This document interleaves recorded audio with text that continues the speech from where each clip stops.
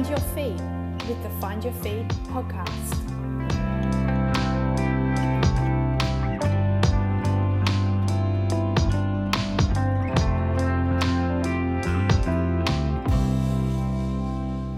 There's a Shakespeare quote that I absolutely love, and it's out of Much Ado About Nothing, a film that I used to watch over and over again as a child. And the quote is, "Life is a giddy thing." Over the last couple of weeks, I've been working really hard behind the scenes to launch my Ultra Trail Australia training packages, and also, probably more excitingly for me, to release my trail running guidebook, the Find Your Feet Trail Running Guidebook. The guidebook has really been just like a massive download of everything that had been in my brain about trail running, and I think all the sort of little elements that I've learned over the years that have come together, and I guess realised that there was a book in all of this. It's pretty scary to stand up and ask for, I guess, recognition financially of the work that has gone into these resources, and I've kind of quite proudly wanted to be able to say that these resources were there and free for everyone to use, because the last thing I wanted to do was to trap this high-level knowledge that elite athletes use to enhance their own performance and their enjoyment of their sport, trap it up at that elite end and not make it available to you or others as the recreational end of the sport. But I got to the point where there was just been so much love and time and labour that have gone into these resources that it was starting to affect my ability to be able to continue doing this. So I'm really excited to bring to you my guidebook. It's about a 100-page document which goes through, like I say, everything that I know about running on the trails. I've decided that the price tag for it is $14.95, but it's a PDF download, and once you've got it forever. If you're striving for races, particularly the Ultra Trail Australia in the 22, 50 or 100 kilometre events, I have put together training packages which include the guidebook for free. So as part of the package, you'll get your 6-month training plan. You'll also get a 20% discount to my business, Find Your Feet, which is an outdoor retail store predominantly specialising in trail running. And you'll get this guidebook for free. So it's a pretty awesome little package, and those people who download the package will get regular updates and training support from me. Plus, for a limited amount of time that I have each week, I am open to consults with those people who are using those training plans and have read the guidebook. So if you're really interested in having a look at these resources and maybe getting a copy, jump onto my website, www.hannyalston.com.au, and you'll find those resources there. Any dramas, obviously shoot me a message, Facebook, email, or through the website, and I'll get back to you as soon as I can. Thanks.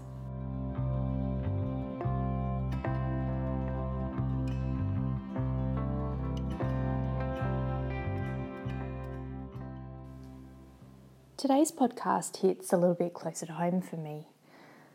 I'm not excited to release this one because the topic sits around mental health, and I believe that it's hard to get excited about talking about the struggles of mental health.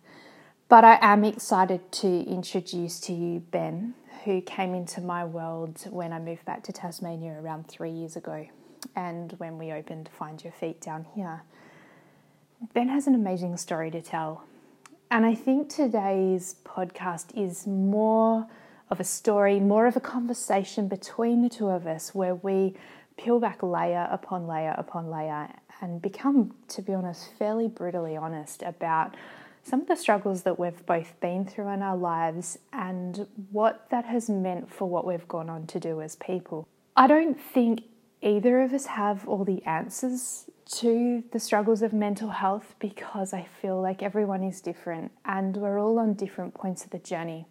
And what became really apparent when I was talking to Ben in this podcast today was that he's quite early on in his journey of coming back from some pretty dark places in his young life, and that he doesn't yet have all the answers for us. But he's willing to walk towards that edge of discomfort, that place where I say success lies, and to be able to say to you and I, you know what? I've been to this dark side. I get what it feels like to be in a place where I'm struggling sometimes. But I am willing to be honest and open with all of you because I know that it's going to help you and I to come back from this. Ben's love affair with trail running and long distance ultra running, some of which I really can't get my head around, such as treadmill running, has helped him to find the better version of himself and the one that he can identify with the strongest. It's put him back on a journey to being a father, and it's starting to create exciting ideas about what he can do as a new career, a healthier career away from the chefing industry, which was where I think all his troubles began. Ben is so honest in this podcast, and it led me to being so honest in this podcast. So both of us, by releasing this, are feeling a little bit exposed. But I hope that it can give you the confidence as you listen to this podcast to think about your own story. And if you too have experienced mental health or are feeling a little bit blue at times, I hope that some of the questions I asked Ben can help you to look inside yourself and peel back your own layers and think about how you can continue to foster the best version of you. So without further ado, let's get into this conversation with the beautiful Ben Hirst. Ben, awesome to have you here. Thank you so much for joining in the conversation on the Find Your Feet podcast. Thanks for having me. Yeah, it's a joy. And we're sitting here in my humble abode at home. We live in a one-bedroom studio, but... It's very homely.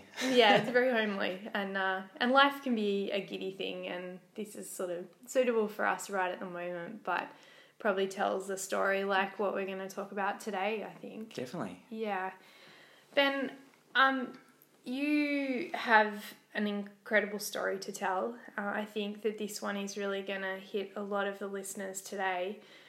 I'm really interested, though, when we were talking earlier and via email, you said that you wanted to dedicate your life to running. Can you explain that statement? Because it's a pretty bold statement for 28 years of age. Yeah, well, and to be honest, I've only really started running only a few years back, and the statement was more, I guess, how running sort of had an effect on me so quickly. And for me, dedicating myself to running was sort of dedicating myself to, being able to maintain my mental health and, all the relationships that have come from from my running journey so far, and being able to actually let people sort of my story and maybe they can sort of find some similarities to actually help their mental health as well. Yeah. So there's a lot of sort of aspects to. It's a bit hard to sort of nail it down, but basically it's just trying to let people know how much it sort of means to me as well. Yeah.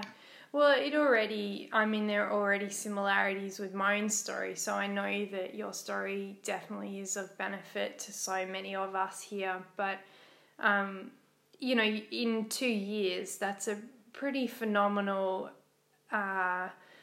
athleticism and set of achievements that you've accomplished in such a short period of time. I mean, you've gone from, like you say, just starting out in running to running 100k at Ultra Trail Australia. You're this weekend heading over to the Great Ocean Walk, That's right. 100 kilometres, and you've done a 324 kilometre run. Is it? I've run from Burnie to Hobart, which is about 340. 340. Yeah. But there was another race, but I yet to complete it yet. But that's about 220 kilometres. Yeah, and then aspirations next year to get into more. You've got a 48-hour treadmill challenge, I think you've said yourself. Yeah. So sort of just trying to get into the really sort of mentally challenging, quite boring sort of runs, but just sort of focusing on how far I can go, just with just on the spot really. I just want to see sort of where. How far my body can take me, and how sort of mentally strong I am. I find like in the 100 kilometre races, you get the beautiful scenery and the you know, there's trails and beaches, and you just sort of get taken away, and then, you know, 10 kilometres go past, and you're like, you know, don't even sort of remember it. So having it just right on the spot, you know, sort of focusing on the numbers and everything like that, I think it's probably one of the greatest sort of challenges out there. Yeah. Yeah, and I definitely get the trail running element and the beauty that you can see and be exposed to over the course of a long distance trail run. I don't really get, I have to admit, the treadmill challenge, nor do I easily get my head around what it's like to run around a track for 24 hours, which I know is one of your ambitions. So Yep. you know, we're going to get into your story in a little bit, and obviously you've come through some really dark moments in your life, but why would you choose ultra running and I guess creating more pain and more mental challenge for yourself when, you know, you're overcoming other mental challenges?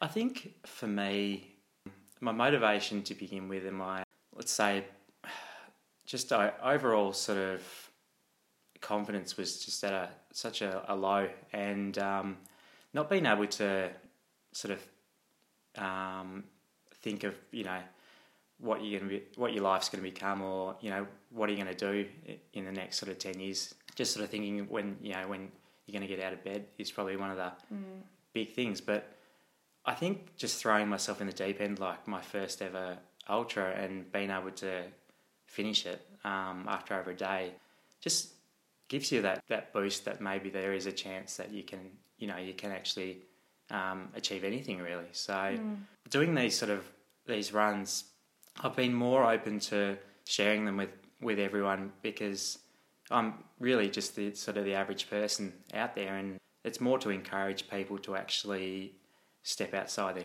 their comfort zone and actually tell them that they can do anything that, you know, they want to achieve. It's just the whole the brain sort of telling you, you know, you're not good enough, or, you know, you can't do it. So it's just trying to encourage people that, you know, to try and get that confidence by just getting outside and seeing what happens. So I want to frame this discussion then, because it's hard for, I guess, our listeners to understand the significance of the goals that you've set yourself and the accomplishments that have gone with them if we can't understand your story. You're Tasmanian by heart, by nature. Yes, yeah. And actually we were just chatting, but we grew up in a similar suburb, well, not even suburb, rural area south of Hobart. What was your childhood like? Childhood was actually, and that's the thing, my childhood was actually great. Got 3 brothers, and we moved out to the rural countryside. I suppose it's not too far, but it felt like we were the only ones there at the time, because we were the first house built. So it was amazing. We didn't stay inside. I was fortunate enough to have brothers. We went and played cricket. We explored the bush that was around, and we'd spend all the day out there, and then just sort of come back by tea time. So it was actually amazing to before sort of a lot of technology came in and that sort of things. I used to love the adventures we had, just even with the neighbours, that we'd just go out and explore. I can't believe that we never stumbled across one another in our gumboots out in the hills and dales of Sandfly, because that was exactly the childhood that I had. You know, this. Yeah. If there was one word to describe it for me, it would be relatively perfect. Yeah. Just roaming around outdoors all the time. Really, you know, really incredible place to grow up. So I can hear that one, and I can sense, I can even see and hear the joy in your voice and on your face as you talk about it. Yeah. Yeah, it was just really carefree, and that's sort of part of why I love trail running so much, because it does bring me back to those moments. Yeah, I totally hear you. We had a little group of like the 5 of us, and it felt like the famous 5 storybooks rolling around. Yeah, we had two neighbours that used to come with us. It was fantastic. Amazing. Yeah. So what did your parents do when you were growing up, like for their career or work? So mum took a fair bit of time off, looking after us 4 kids. 4 boys. Yeah, exactly right. So, but she went back to work pretty early for RACT. Okay. Which is good, because when my car breaks down all the time, she bails me out. And my dad's always sort of, he's worked in, like as a technician, sort of fixing things. He can sort of fix anything, to be honest. But he works as like fixing cash registers and all that sort of stuff. So, but he's the sort of one I always call upon to help me when anything's sort of gone wrong. So can he open my window that's permanently stuck? Yes, I reckon he could. Yeah. So I'll have to call upon him. Yes. Yeah. Yeah, but he's always he's that approachable that I can just call upon at any time. Yeah. And is that in every sense of the word? Sensing? Absolutely. Yeah, okay. Yeah. And so where do you fit into the boys? Are you... I'm second oldest. Yeah, right. So Trent is 30. I hope he doesn't mind me saying this. No, he won't. And I've just turned 29, and and there's a 4-year gap between Matt, who's my the second youngest, and then Brady, who's the youngest at 22. Yeah, right. Yeah. And so did your parents instill in you this belief that, I mean, the belief that you have that you can do whatever now you set your heart and mind to do, was that a belief that they instilled in you? Or? I think so. They never really pushed me into anything. For instance, my dad was a really good hockey player, like really good. Didn't know he played hockey until age 12. I played football. I played the football and cricket, that most sort of boys grew up with. So, and I was quite mad at him at the time that I could have started really young, and I missed out on a few years of getting better. But I eventually fell in it. But he gave up hockey a fair bit to be and be with us. So, but yeah, he never really mentioned it at all. But he was a bit of a legend around the hockey centre. So. Wow, fascinating. And so what were your aspirations then as you got into those influential years? I mean, I remember year 7, a teacher sitting us all down in a circle and going, right, so what do you all want to be when you grow up? Did you have an aspiration, or you just... No, not really. And they sort of, I know there's a pressure that you have to sort of figure out early on, but and to be honest, I never really fit into a passionate career, and still really haven't found a career for me. I think it's been really hard. Like, you and I are very similar age and have a really similar upbringing, even to the point of a parent being quite good at sport. So my mum was an elite swimmer, but I definitely think that our generation has it really hard because we're kind of wedged in the middle of like I don't want to upset anyone on this podcast, but the older generation, in quotation marks, who definitely had that, we have a career, we pursue that until, retirement, and it was very much understood that when you grow up, I want to be, whereas the generation behind us are in this, you may have 40, 50, 60 different jobs in your career, and it's fine to move well between them and across the board, and yet we're kind of right in the middle. Do you feel that as well? Absolutely. I just it was just quite overwhelming just thinking about all the different choices, and it kind of felt like I didn't want to be locked in to doing something that I wasn't 100% set on. But then there was also a thing, I really wanted to do something outdoors, but didn't think I was good enough to get there as well and do all the tests and that sort of thing. So I kind of just forgot about it. Drifted a little. Drifted, yeah. But I didn't really have the motivation. I was well into my sport, but really didn't have any motivation to pursue any career path.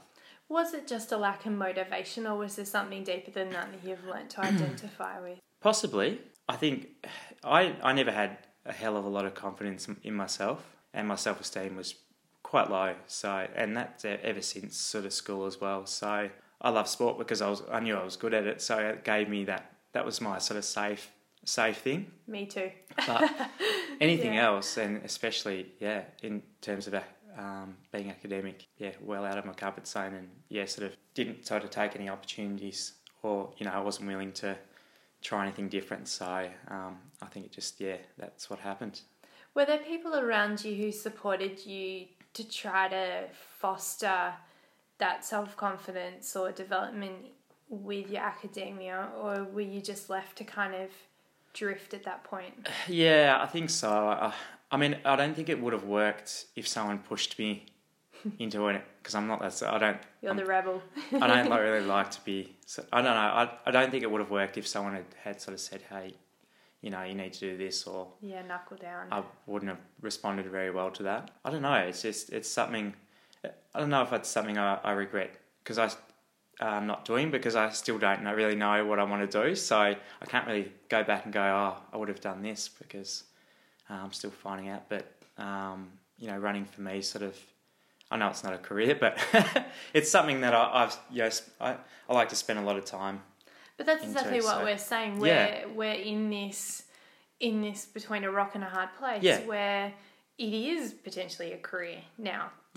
To love running and to want to do something with a love and a passion for something. And there's plenty of cases now of people who are creating amazing careers out of just random things that they love. Yeah. And I certainly know, for me, my story was that I wanted to study medicine, and was well and truly going down that path when I got blown off course by mental health and life events. And when that happened, then there was suddenly no backup, and I never expected to find your feet and to be sitting here now talking about mental health and running and sharing that with the globe. But randomly, I think that's okay now.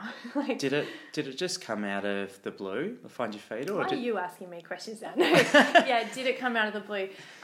Yeah, you know what it did for me. So I went through a number of years, probably in reality 6-7 years, where I really struggled with mental health, with a lot of internal pressure and to some degree external pressure, and I didn't cope very well with it, and turned to things like poor nutrition and just driving myself into the bone to deal with it.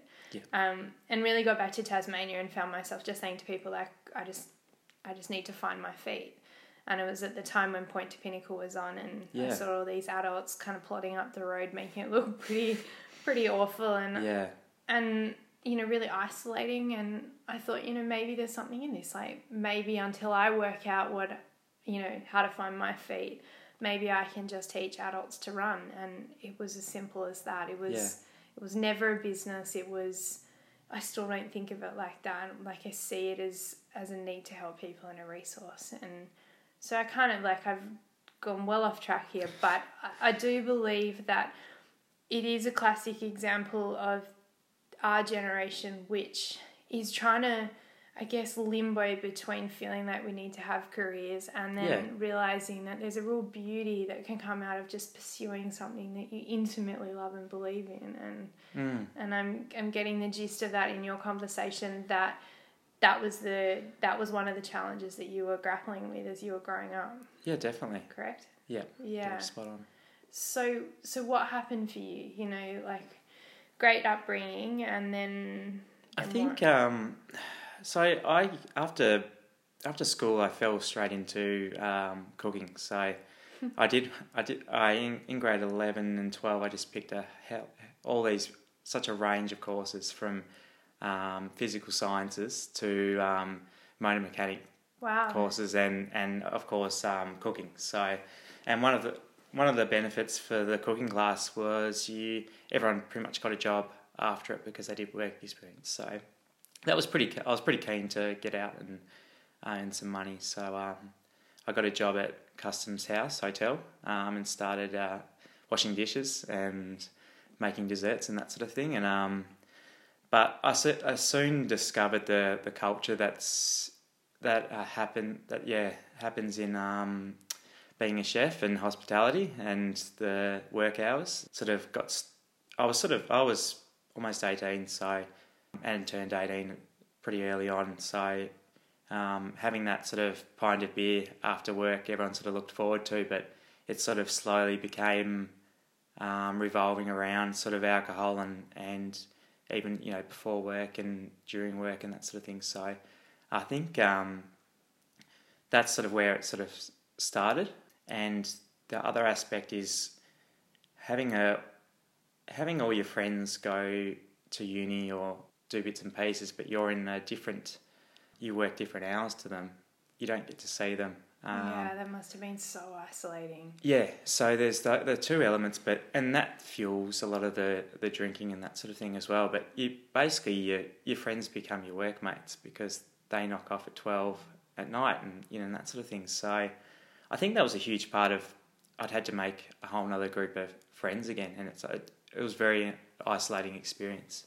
And it can feel like the ship sails without you in that scenario, because I remember a similar occurrence when I dropped out of med school and, basically had to wave goodbye to all these people who, were continuing on that trajectory, and I was on suddenly a different ship going a different way, or feeling like I'm standing on the shore and just started waving it goodbye. It's a weird feeling, hey, it's incredibly isolating. But I also... There was a bit in me that I kind of felt like I'd sort of... I was in a group of friends that were quite academic, so they'd already had their pathway and they were acing everything, and they were all sort of at university and they had jobs and everything. So I kind of felt like I wasn't really up to par at that stage as well, even though I was on a career path, but it was a career path I wasn't really into at all. So it's hard because you kind of feel alone, but you don't feel like you're doing something that you enjoy either. And you're not sure who, I'm guessing, you could turn to, because it was kind of normal in your new group of friends, and yet your old group of friends would probably struggle to understand what your new life was like. Is that correct? Absolutely, yeah. That culture was just so different to what they're probably used to, and it's a very blokey sort of culture too. So there's no way you'd sort of it just became normal, and that's what I just thought that was normal of that sort of that career. So 10 years on, do you think that industry has changed at all, or is it still... I don't think so. No, yeah. I don't think so. I think there's a huge problem, and you only have to look at the people that stay in the industry and see how it's impacted their life. And every person I talked to, and I only met a person the other day who had been in the industry for a while, and he'd sort of struggled to have a family and keep a family together and that sort of thing, and it really starts impacting your life that way. It's tragic because it's such a creative industry, and it could be beautiful. and there is people that come out of it, they're really intelligent people, and what they create from food is just amazing. But it's 1 in 50 sort of thing at the moment, and but I think it just needs to be it needs to change, really. Yeah, definitely sounds like it. And so, if you were 18 when this kind of lifestyle started, what age were you when you finally got to a point where you realised you needed to change or to get help, and how dark, do you mind me asking, did it actually get for you during that time? So it was a long time, because I didn't even realise I had a problem with drinking either, but it was from 18, it was probably till I'd say 25, 26. Oh, wow. It's a long period of time, but it all came sort of tumbling down after a long-term relationship sort of breakdown. So, and that kind of just basically, because we'd sort of spend every day together. Now I'm isolated again, and back to that sort of period back when I was 18. So because I was so comfortable with drinking, that was my sort of outlet to I never knew I had an underlying sort of mental health problem anyway. So drinking was sort of how I coped with things. But at that point, I kind of didn't feel like I had anything. It saved up a lot of money for my future and that sort of thing as well, and kind of did similar to what you're doing, sort of bunkered down with someone to save rent and save money for a house. And I probably had a house deposit. Wow. And blew it in less than 2 years, just on alcohol and going out and pretending to have a good time, and going to meet people because I was, by myself. So, and then I actually turned it into a deficit as well on top of that. So, and that's so that basically it was just a number of things, and I got to a point where I really couldn't survive on my own anyway. I sort of quit my job because it wasn't good for me, and I couldn't afford my rent anymore. So because I'd chosen to use it on other things, I got to a point, and I remember it was after New Year's. It was towards the end of the year, and I just sent a message to my parents, and this was the second time I'd moved back, and just said, I can't do it anymore. And I'm fortunate enough to have parents and have that access to, a safe space to go back, and I sort of just moved what I had left and head back to Sandfly, and Sandfly was sort of the perfect place. Yeah, it's a pretty nice safety net to go back to. Yep. Yeah. I guess at that point you started embarking down a road of recovery. Yes. And is that where the running began to fit back into your world, or? It did. I had run, basically I'd actually run a marathon, and I actually ran the 100 kilometre, my first ever, the Ultra Trail Australia, as sort of halfway through. Hadn't even recovered yet. So I actually, that sort of prompted the recovery. I think it made me want to continue it more because I knew how much better I felt after I had got home after it. So how did you get involved in that Ultra Trail Australia 100K as part of your recovery? Well, so the story, but basically I was at the pub and it was around sort of the Christmas period, sort of having a few drinks like I usually do, and I bumped into a group of friends, and someone was wearing a big shiny belt, as you'd be familiar with.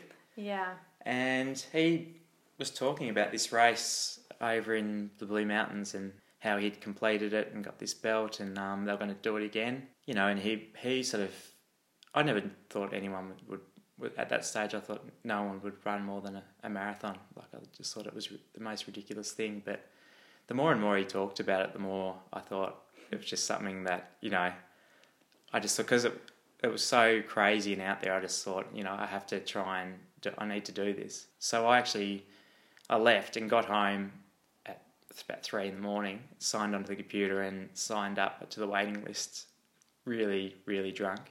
And a week later, they'd had an entry had opened up for me. And is that literally what triggered your recovery? Is that like where you turn... do you still use alcohol in a social setting now, or are you one of these people that has been like, I'm on the road to recovery, no alcohol, zero zeal? No, I actually didn't. I never quit it cold turkey. I did for a little bit, but until I was... I'm never... In terms of being an alcoholic, a lot of my problems came from drinking too much, but I drank as much as an alcoholic would. I think the whole family setting for me really settled me. So it's sort of every now and again I have one, but there's rare times where I drink to excess anymore. But the family setting is really something that's I think had a major effect on it. And you're now a dad as well. I am. In fact, almost about to be dad for the second time. Congratulations. So exciting. Yeah. And one girl, one on the way. Yes. Beautiful. So is that also something? How old's Poppy now? She's about a year and 6 months. So maybe a little bit older. You became a dad quite soon after returning back to the family home. Is that correct? did, yeah. Yep. Yeah. And has that also instigated then this will to, I guess, turn the ship around and head in a new direction? And I think the family thing has just as much or even more to do with how quickly I've recovered than the running aspects. Yeah. The running aspect's great because it keeps me motivated and and I set goals for myself, so to keep me going.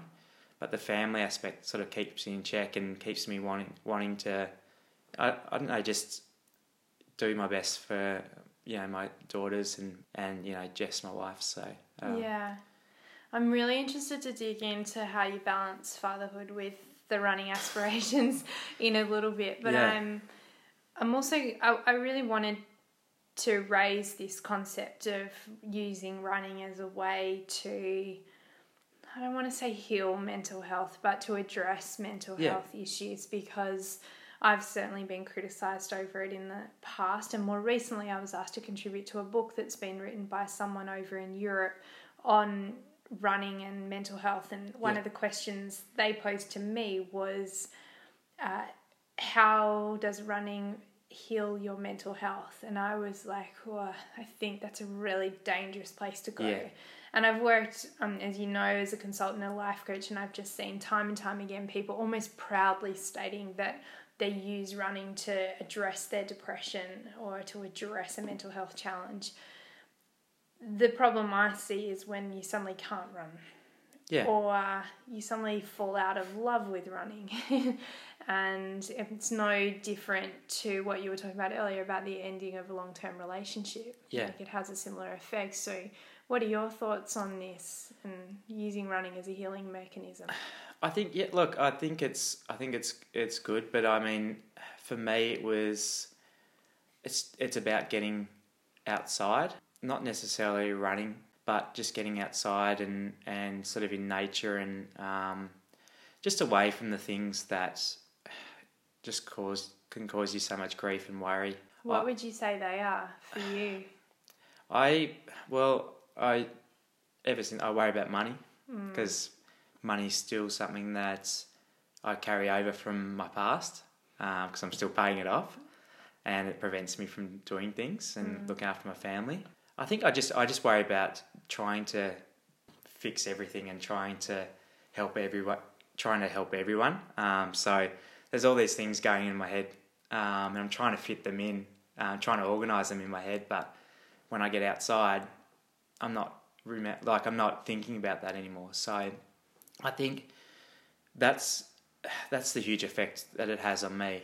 It allows me to forget, just to forget about life for a while, even if it's for a couple of hours, and I come back a bit refreshed and ready to sort of tackle it again. But everything sort of goes 100 miles an hour in my head. Yeah, I must say I hear that. I mean, even today, it's just been a really, really full day, and a really exciting day, positive day, but really full day. And I came home thinking about this podcast, and my brain just felt fragmented. And I went out the door for a half an hour jog, like not for any other reason than to just try and slow the mind. So I can really hear that about running, more so probably than other sports. You find that? Yes, yeah, definitely. Yeah. I think it's just about being overwhelmed and thinking about everything as a whole. I don't know. I just there's been sort of instances where there's been too many things to handle, and then I've just gone, no, I just can't do it. So I'm just going to forget about it all. But yeah, I think getting outside for me and away out of the house for me for a little bit actually makes things a lot clearer, and just trying to tackle things one at a time and not everything at the same time. Because you're now an ambassador for Speak Up, Stay Chatty, which is a local charity that's started by a guy called Mitch, who started in honour of his brother Ty, who committed suicide. That's right. It's an incredible organisation, and we see the bumper car stickers everywhere. Yeah. So I guess the concept of Speak Up, Stay Chatty is to encourage particularly men to speak up when they realise that they're not coping with something in a proper, or not proper way, that's the wrong wording, in a way that is going to help them. Yes. And yet running, and like we've been talking about, it is quite an isolating thing, as we often do it on our own, and it's not often, like we're talking about, it's almost to some degree running away from things. Yes. what are the other ways that you have addressed these challenges for yourself or encourage other people to address challenges? So I mean, one of the things that I've been doing of late, which has been great, is every sort of Sunday take a group of people up to the mountain. You know, it's sort of not about, you know, how fast we are, or it's just sort of taking people up and out in nature, and we find with the small groups, just chatting and talking about what's going on has been really good. Not only for me, because I open up to people, and you know, sometimes people sort of, you know, let us know what's going on, but after the run they sort of go, hey, you know, thanks for the talk. It's really sort of, you know, it really helped. But it's just you're out there and you're just doing something, but I think you kind of feel safe because it's out of the way from everything, and you know it's just nice to be able to get out what you're thinking and not feel like you're being judged by it. Yeah. And I think the great thing about what we've built is everyone sort of trusts everyone, and we're all good friends, and it creates that sort of safe space where you can actually have that, you know, you can have that sort of conversation, and you know, we can just talk about it sort of quite freely. So I mean, I think it's important to have groups like that, whether it's up the mountain, or you go to your local coffee shop with a few mates every now and again. But finding that person that you do feel most comfortable with, and everyone has that person. I know sometimes it's hard to find, but and you know, having a chat. And that's when sort of anything starts to become a bit too overwhelming. Yeah, I love what you've created, and I know that came about with Soulmates, wasn't it? Not really. No, it was. Separate. So it was a group of mates that sort of started it, and there was just basically the three of us. Adrian Halliday, we're all part of Soulmates as well. And it was sort of just, we wanted to just go and find all the trails, because we all weren't very comfortable, and we got the first few times we got quite lost, and we weren't all quite comfortable in the trails up there because there's so many to choose from. And then we kind of thought, well, you know, this would be the same for everyone, and it's probably the reason why a lot of people don't go up there, because they're afraid of getting lost, and you know, it's quite intimidating to look at the mountain as well. But if you have people that you feel safe with and can direct you and show you the way, more people are sort of open to actually coming out, and the reactions on people's face, especially with seeing the snow and covered trails, is priceless. Yeah, there's something so beautiful, and I think that's what hooked me with Find Your Feet, is just giving people these windows into place that you get from running along a trail. I think it's beautiful. But that it is a lot of responsibility, and you mentioned that you love helping people and you're often thinking about other people. I've learned from my own experience that I need external support. Like, I can't just run, and I can't just try and knuckle in and solve a problem for myself. Sometimes it goes a bit deeper than that.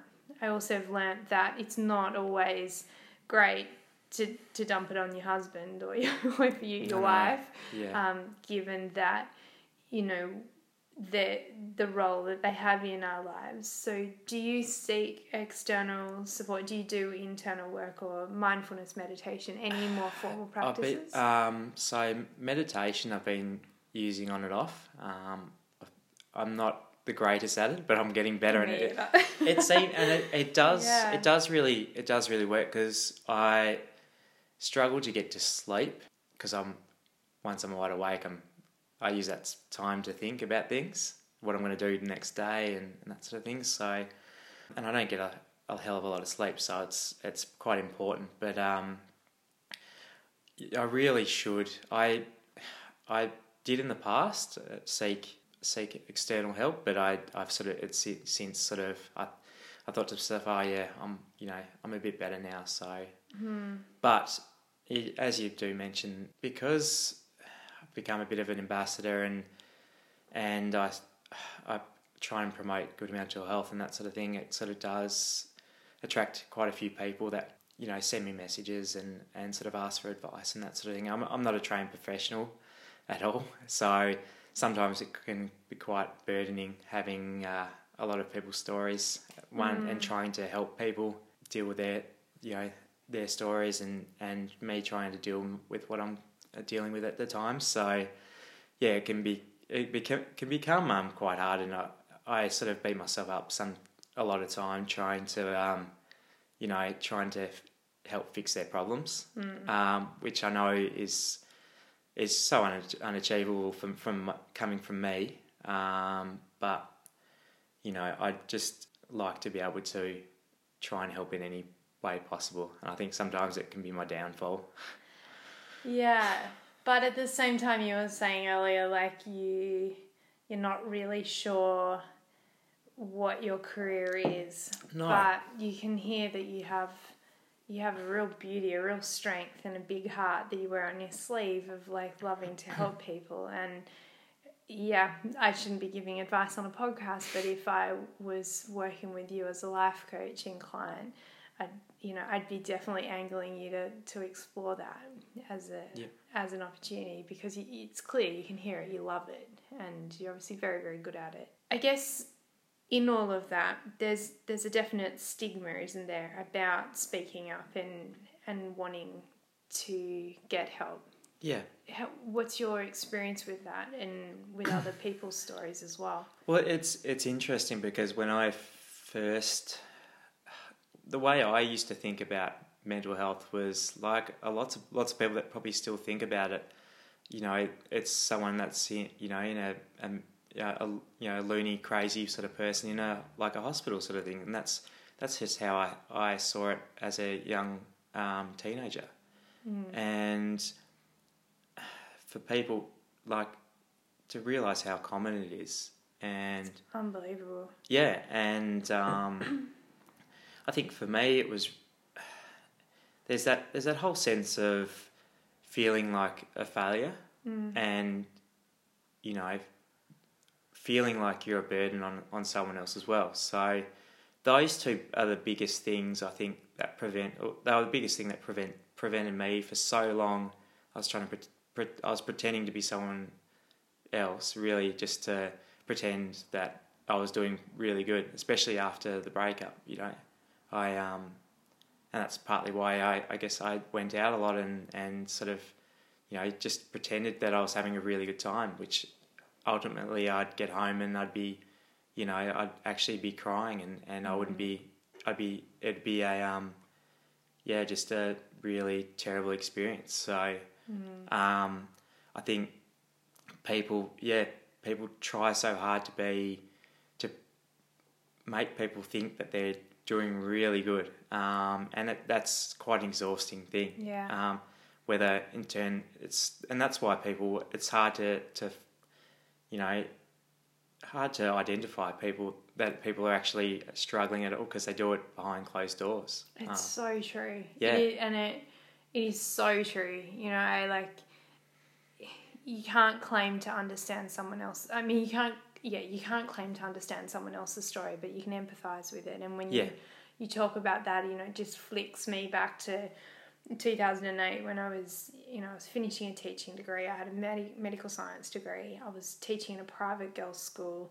I was the Australian marathon champion, New Zealand marathon champion, world orienteering champion. Like, you know, from the outside looking in, I had everything switched on. Yeah. And yet, when the doors were closed and I was away from the public eye, any eye, even my parents' eye, I couldn't eat. Like, so I went down the lines of anorexia as my addiction to trying to cope with this feeling of just like life spinning out of control, and you have no idea who to tell. Like, yeah, I look like I've got my A game, but I'm really failing. I think social media's got a hell of a lot of bad thing to play with that, because, you know, you can upload your life events and I think people can quite easily just upload things to say, oh, you know, this has happened, it's so great, and you don't even have to front and face up to the fact. You can just pretend pretend everything's great just by, social media. So I find it really, really hard for my type of brain. I mean, I'm a very much a type A personality, and I don't know how you would identify yourself, but one of these people that's quite a perfectionist and definitely needs to have their life switched into gear all the time. And I'll be walking home and I will have had a fantastic day, and I'll be even thinking, almost congratulating myself on maybe something that I'm really proud of for that day. And I'll get home and I'll look on social media, and there will be someone on social media posting something that good on them is awesome, and like it's nice to celebrate. But my brain immediately kicks into, maybe I didn't do that well enough. Maybe I could have done that better. It's just this. It's like this place where we always promote the good, isn't it? And it is, yeah, yeah. And you would struggle to find honest sort of, this is how, this is something that's bad, or I just think it's turned, sort of evolved into a platform where we do we upload our best moments and our achievements and that sort of thing. So, and if we're not responding to friends' posts immediately, you also feel like a bad person or a bad friend. It sounds bad, but just even because my birthday was the other day, I feel bad not wishing people, keeping up with all the birthdays, trying to post and wish people a happy birthday. Yeah. So when I received all these birthday, wishes yesterday, or the day before, I felt bad because I knew I hadn't wished them a happy birthday. So I empathise with that as well. Yeah, I mean, I'm sure that there are some brains that can do social media, but there are some of us where we evidently can't, and there are probably other avenues as well, not just social media, that trigger, I guess, bouts of this kind of quite depressive or critical internal voice. What are your triggers? Have you learnt to identify the triggers that sort of take you one step back, not one step forwards? No, not really. And it becomes tough because I don't know when to sort of leave when there is, but I don't know. It's a process of evolution, though. I think it's good to be able to recognise them, but the most important thing is to know what helps you when you're feeling blue and can move forwards. And I think that's what I've sort of got down to a T now, and I think having sort of a relationship where you're open about it is probably the big key into being able to be able to look after yourself when you are in a bad way. So Jess is really, we sort of talk about everything that's going on. So that's sort of our policy. So yeah. Was that hard for you right at the beginning to talk about the fact that you knew you needed to kind of make changes and you needed to be able to talk about this with other people? Yes, I mean, early on, I think once I sort of opened up to, I hadn't fully opened up to my parents, but they knew I wasn't doing too well. So part of going back, and they didn't really press me too much at all. They just let me go. But over the years, I just kind of felt like it was just good recovery to just slowly start talking about it, because I didn't feel like I was getting a whole lot better without having, getting it out. Putting it out there, yeah. Putting it out there. So having identifying those people that you can talk to. I mean, everyone's usually approachable anyway. It's just whoever you might be able to feel more comfortable talking to, I think, is the key. But and it's amazing. You can feel so. I remember the first time I really asked for help and realising I really needed to kind of get my health back on track in my mind as well. But asking for help and then I remember telling my friend about the incident which triggered everything for me, which was a really severe mental health episode of my father, where we nearly lost him. And it was, my friend turned to me and said, "Oh, that happened to me last year too." And she was one of my best friends. Wow. And I had absolutely no idea, because it was kind of felt like you couldn't talk about it. And then the more I started opening up and talking about all different challenges that I'd had with mental health, from myself through to my family's health, then the more people I realised had really similar stories. And I think there's a real beauty in that coming together and sharing these stories, because we learn from one another and we grow strong together. Yeah, it's amazing. It's just, I think there's just a fear that people are just gonna look at them the wrong way, and just, they're gonna just treat them completely different. Have you ever had a situation where someone's seen your story as a weakness in you? Like, has that ever been a problem? Not that they've really talked to me about it. And there you go. So you never know. Maybe they are, but I mean, I personally have never had someone turn around after I've told them something, or been open about it, and them go, "Oh, I thought you were better than that," or whatever that derogatory comment could be. But I think for my group of friends and everyone that I've spoken to, sort of, I think have a good understanding, a better understanding now.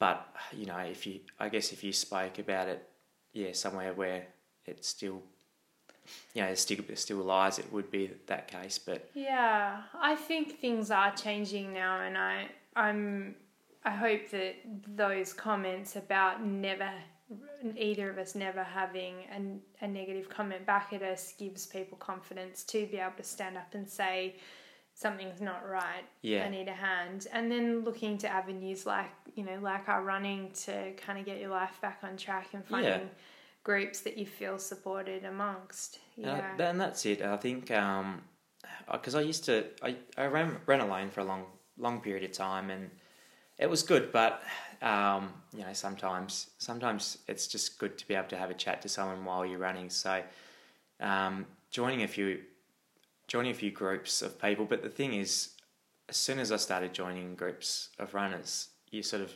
networking and meeting new people, and then they have very similar avenues and amazing stories on how they got into running too. And it's a very similar situation, and it usually ties back to mental health as well.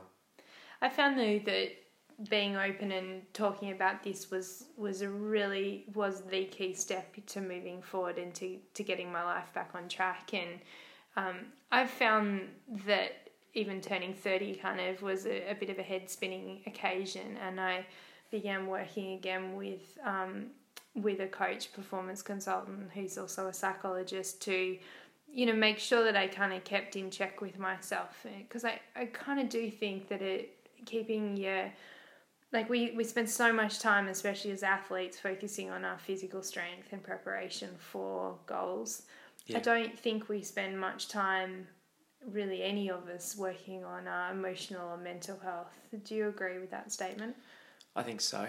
Yeah, and so I've definitely found doing this internal work and coming to understand, what I value in life and what my goals are around that, and not being so black and white and thinking I can't set a goal because I'm afraid I might fail at that. But realising there's a shade of grey in the middle where, you may land is also good. So, I think because right now I'm a very goal-orientated person, and I do get quite depressed if I feel like I'm not working towards anything, and I feel like I am sort of going backwards and not really.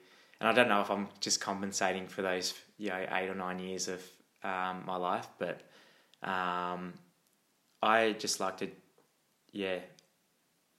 I just like to throw myself into these, because I've spent so many years saying, like, brushing opportunities off and saying no, and because I didn't think I was good enough. But now it's just sort of you just say yes and just get to it when basically even if it's something outrageous that you didn't think you'd do, I just say yes to it and just jump in. Jump in and but there's that as you said, there's that massive fear of failure all the time, and as I keep pushing these goals bigger and bigger, that fear just must get bigger and bigger. Yeah, but I try not to worry about them in the lead up.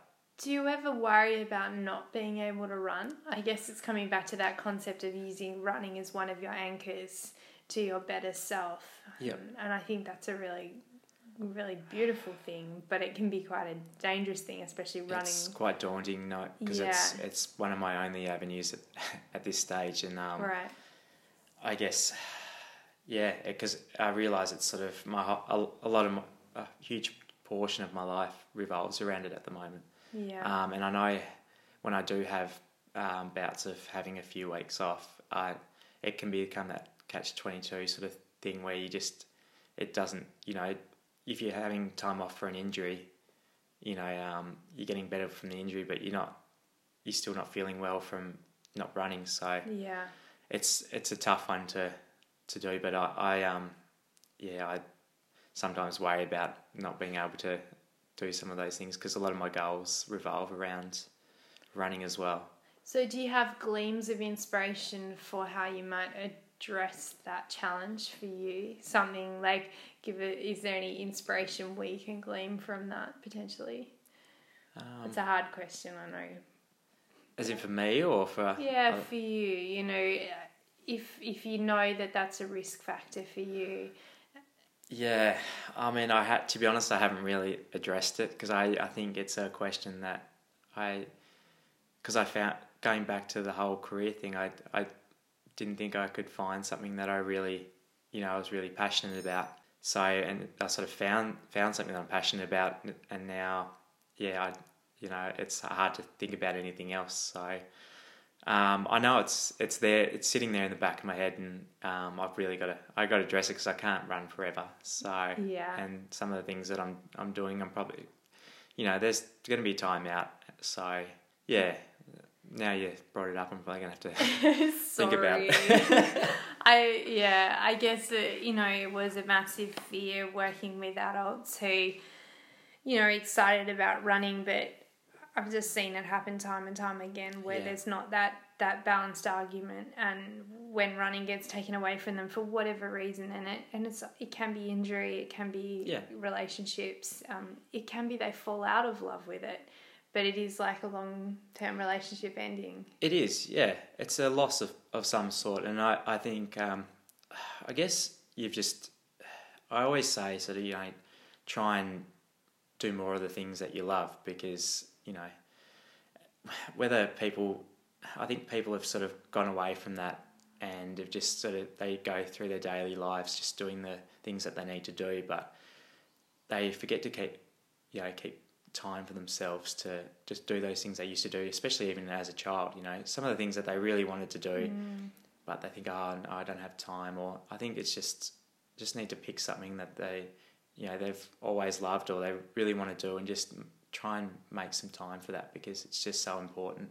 It is. It's so important. And it's just important for staying youthful and playful and inspired and dreaming, yeah. Because if you're doing your daily sort of, everything becomes a chore in the end, and when it becomes a chore, you're not really invested in it. So having that something that's out of the ordinary, but is kind of like your treat. It becomes this thing that's sort of you look forward to, but it can become so effective when you actually go and do it because you're so you're spending most of your day doing all your chores really and your work and that sort of thing. So. It's so true. Yeah. So going then to the running, you obviously love it. You have no problem with the motivation side. Do you follow a training plan or? I've never followed a training plan. I tried following yours actually, but I'm the sort of no, but like yours is really great. I just, to be honest, You had to say that. no, yeah, no, I actually, I don't follow a training plan because I got into running because I loved running, and I didn't want to turn it into a chore. Basically, I didn't want to turn it into something I had to do. I know I've had to sort of go towards that a bit more because I've got to the crossroads where I need to get a little bit better, well, to achieve some of my goals. So I've sort of moved a little bit towards that, but it's a very loose plan. But I can't follow a certain plan, especially with my family situation at the moment. It's quite refreshing to hear someone actually acknowledge that and go, it's not for me, or maybe yet. You can add as a word to the end of that statement. But one way I like to think of it is that you might have a training structure. Like a structure to me is a bit looser, and it's guiding principles, but within that there's a lot of wriggle room and play. Yeah. And just today I was consulting with a guy who's runs a building labourer business, and we were talking about the challenges that he has with 3 young daughters, twins, and another girl, and also running this business, and how he has to have this ability to be flexible. He's come from a cycling background and wants to keep playing with his cycling, and he just wants to keep it joyful. And we were talking about understanding the underlying principles of training, but then around that just being playful with it. It's amazing what you can achieve. Yeah, I guess now you're saying that, I do follow some sort of regular runs per week. So, and it sort of evolved around trying to spend time running, but also spend the most amount of time with my family. So it doesn't, because ultimately I want to, I don't want it to impact my family life. So it just means sometimes very early mornings, but I do it because I really want to do it. So I really love spending time with my family. So just got to juggle everything, I guess. It's really interesting. So with the running, I mean, we've mentioned that it's become a place of salvation. Do you find that you have any self-judgment with your running? Doesn't the critiquing voice kick in ever, or is it just enjoyable? I don't know. It's got to the stage where it's the competitive. I've always been an extremely competitive person, and that's probably why I set the bar pretty high early on. I don't know. I think I'm always pretty hard on myself, depending on how I go, and I guess it might be just built up because I expect so much from myself, and sort of try and predict how it might go and that sort of thing. So it can be, when things sort of happen and don't happen the way that I thought it would go, it can be quite terrible. How do you put that voice back in its box? Do you have a strategy for that? Not really. I don't know. I've got to this. I like when you get to the stage where you're just too exhausted to even think about anything. But before then, well, that's great. It's not a great. I'm not going to follow that path. No.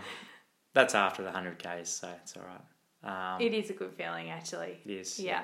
But I don't know. I it's just lots. I don't know. Lots happen. It's hard to understand until you do the longer distances, and you just talk to yourself a lot.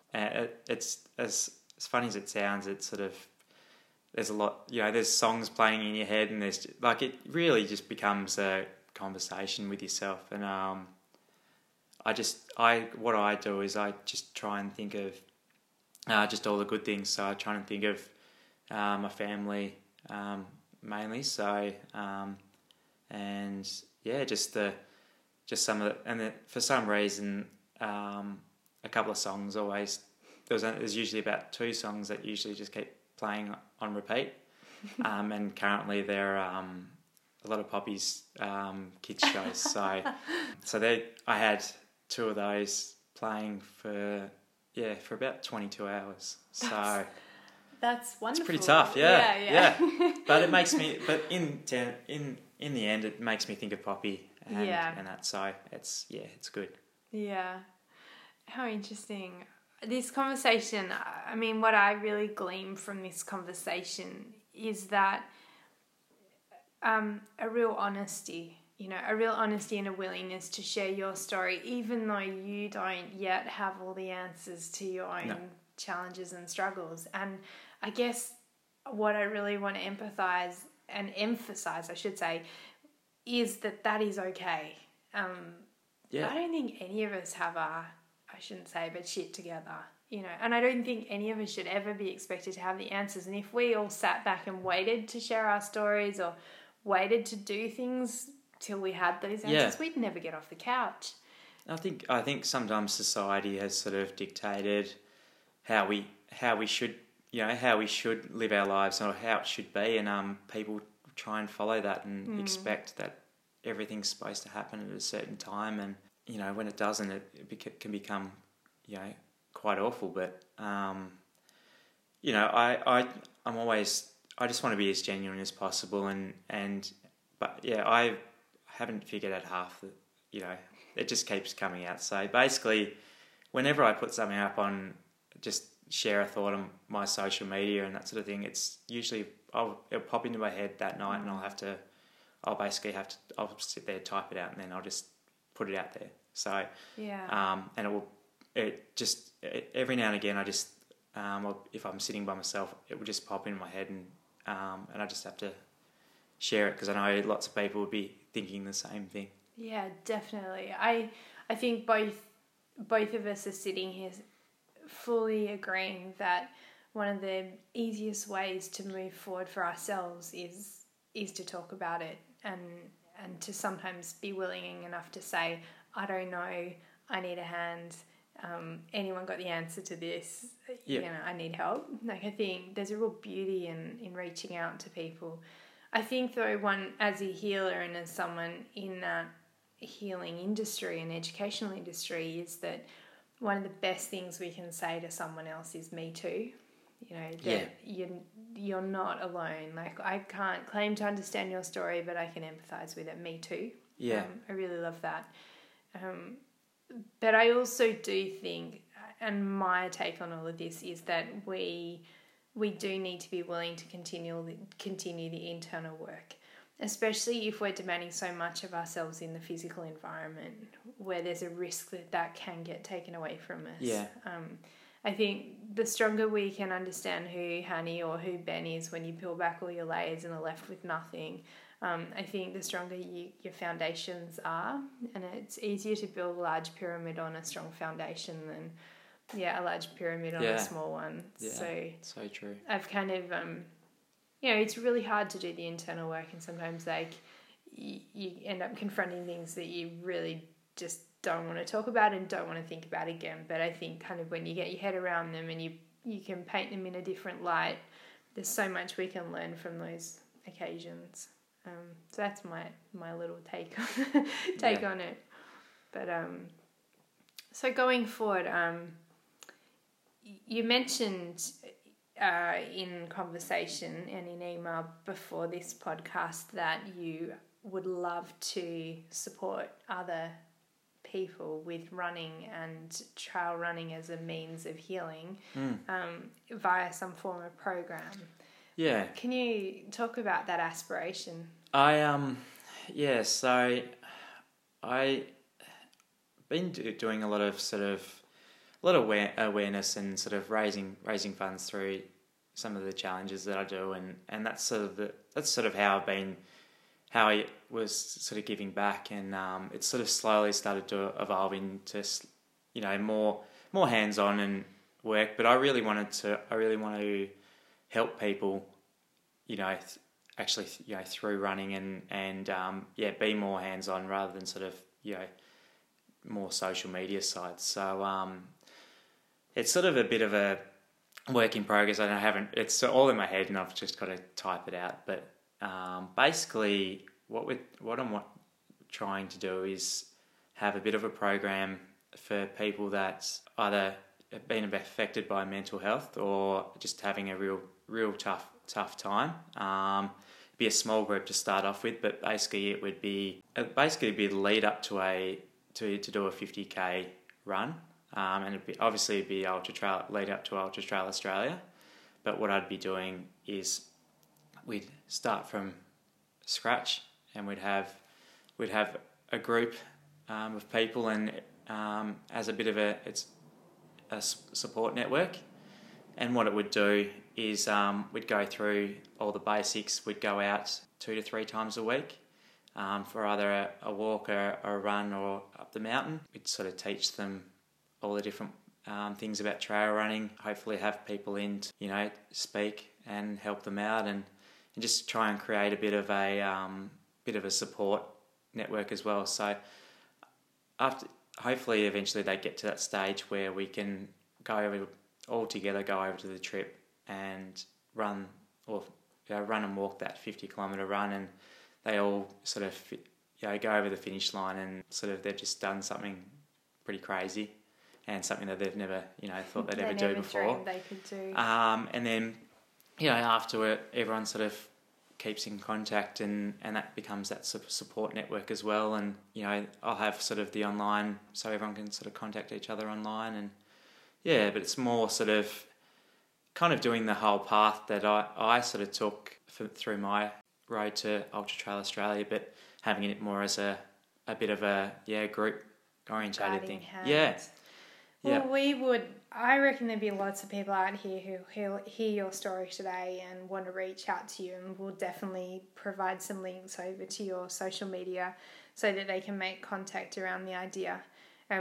I too have been having a concept around this notion of Athletes Anonymous, because I think that lots of athletes get to points where there might be a struggle point, or there might be a lack of knowledge, or there just might need to be that I need a bit of mojo.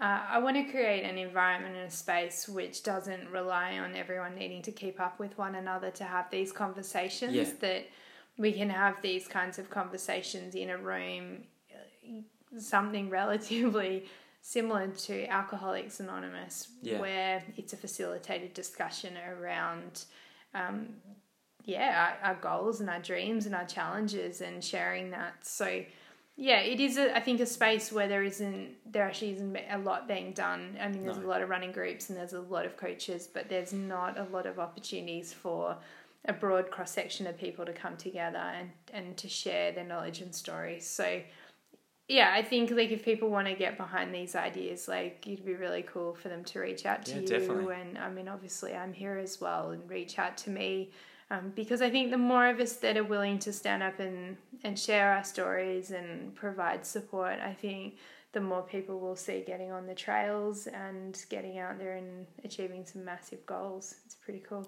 It is pretty cool. Yeah. I guess I love to finish every podcast with a couple of really short answer questions. So I think these kind of get us all thinking about our answers to them. So the first of them is, I wonder what you think your greatest strength is. That's actually really hard for me, to be honest. Yeah. I don't know. What's the first thing that comes to the top of your mind when you think about it? I don't know. I just the ability to be friendly with people. That's sort of what I just enjoy. Being nice to people.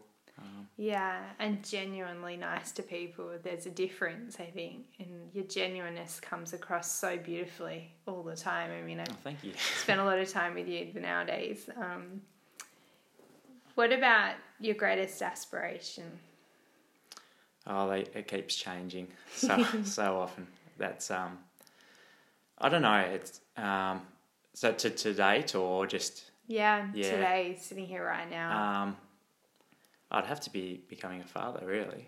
That was it's just the most amazing feeling, really. Like, and sort of seeing a baby born is it's just crazy. Like, and it's a feeling that you've never witnessed, like, without going through it. So it's sort of it's easily my greatest accomplishment. Oh, that's sure. Beautiful. And what about your greatest fear?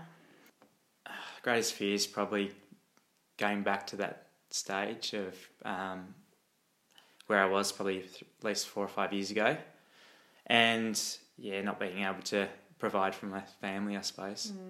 But that's probably the two big ones.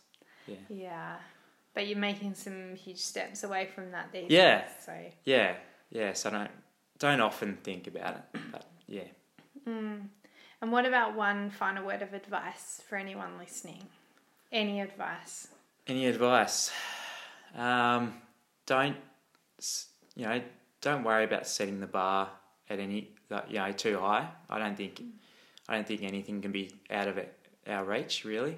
And don't say no to anything. Just I know it's a tough thing to do, but if there's something that may not be something that you usually would do, just roll with it and see how it goes, because so many different things have happened for me since I've just sort of been just going with the flow.